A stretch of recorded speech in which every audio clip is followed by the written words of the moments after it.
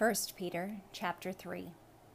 Wives, in the same way be submissive to your husbands, so that if any of them do not believe the word, they may be won over without words by the behavior of their wives, when they see the purity and reverence of your lives. Your beauty should not come from outward adornment, such as braided hair and the wearing of gold jewelry and fine clothes. Instead, it should be that of your inner self, the unfading beauty of a gentle and quiet spirit, which is of great worth in God's sight. For this is the way the holy women of the past who put their hope in God used to make themselves beautiful. They were submissive to their own husbands, like Sarah, who obeyed Abraham and called him her master. You are her daughters, if you do what is right and do not give way to fear. Husbands, in the same way, be considerate as you live with your wives, and treat them with respect as the weaker partner and as heirs with you of the gracious gift of life, so that nothing will hinder your prayers. Finally, all of you, live in harmony with one another. Be sympathetic. Love as brothers. Be compassionate and humble. Do not repay evil with evil or insult with insult, but with blessing, because to this you were called, so that you may inherit a blessing. For whoever would love life and see good days must keep his tongue from evil and his lips from deceitful speech. He must turn from evil and do good. He must seek peace and pursue it. For the eyes of the Lord are on the righteous, and his ears are attentive to their prayer. But the face of the Lord is against those who do evil. Who is going to harm you if you are eager to do good? But even if you should suffer for what is right, you are blessed. Do not fear what they fear. Do not be frightened.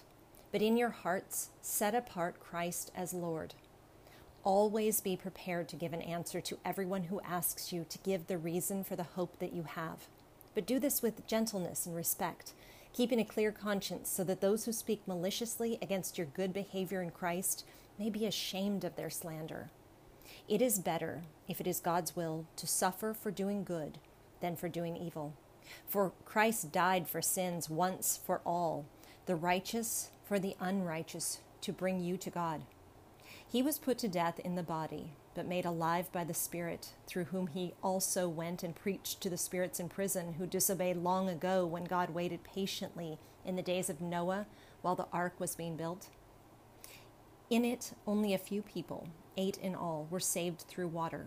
And this water symbolizes baptism that now saves you also, not the removal of dirt from the body, but the pledge of a good conscience toward God.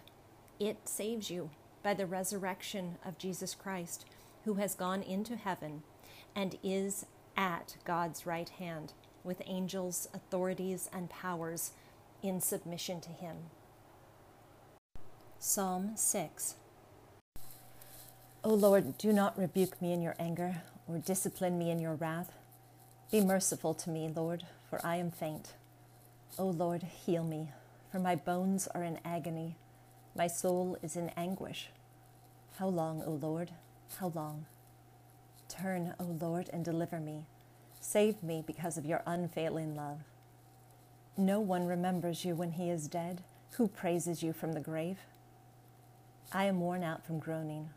All night long I flood my bed with weeping, drench my couch with tears. My eyes grow weak with sorrow. They fail because of all my foes. Away from me, all you who do evil, for the Lord has heard my weeping. The Lord has heard my cry for mercy. The Lord accepts my prayer. All my enemies will be ashamed and dismayed. They will turn back in sudden disgrace. Proverbs chapter 14, verse 1. The wise woman builds her house, but with her own hands the foolish one tears hers down.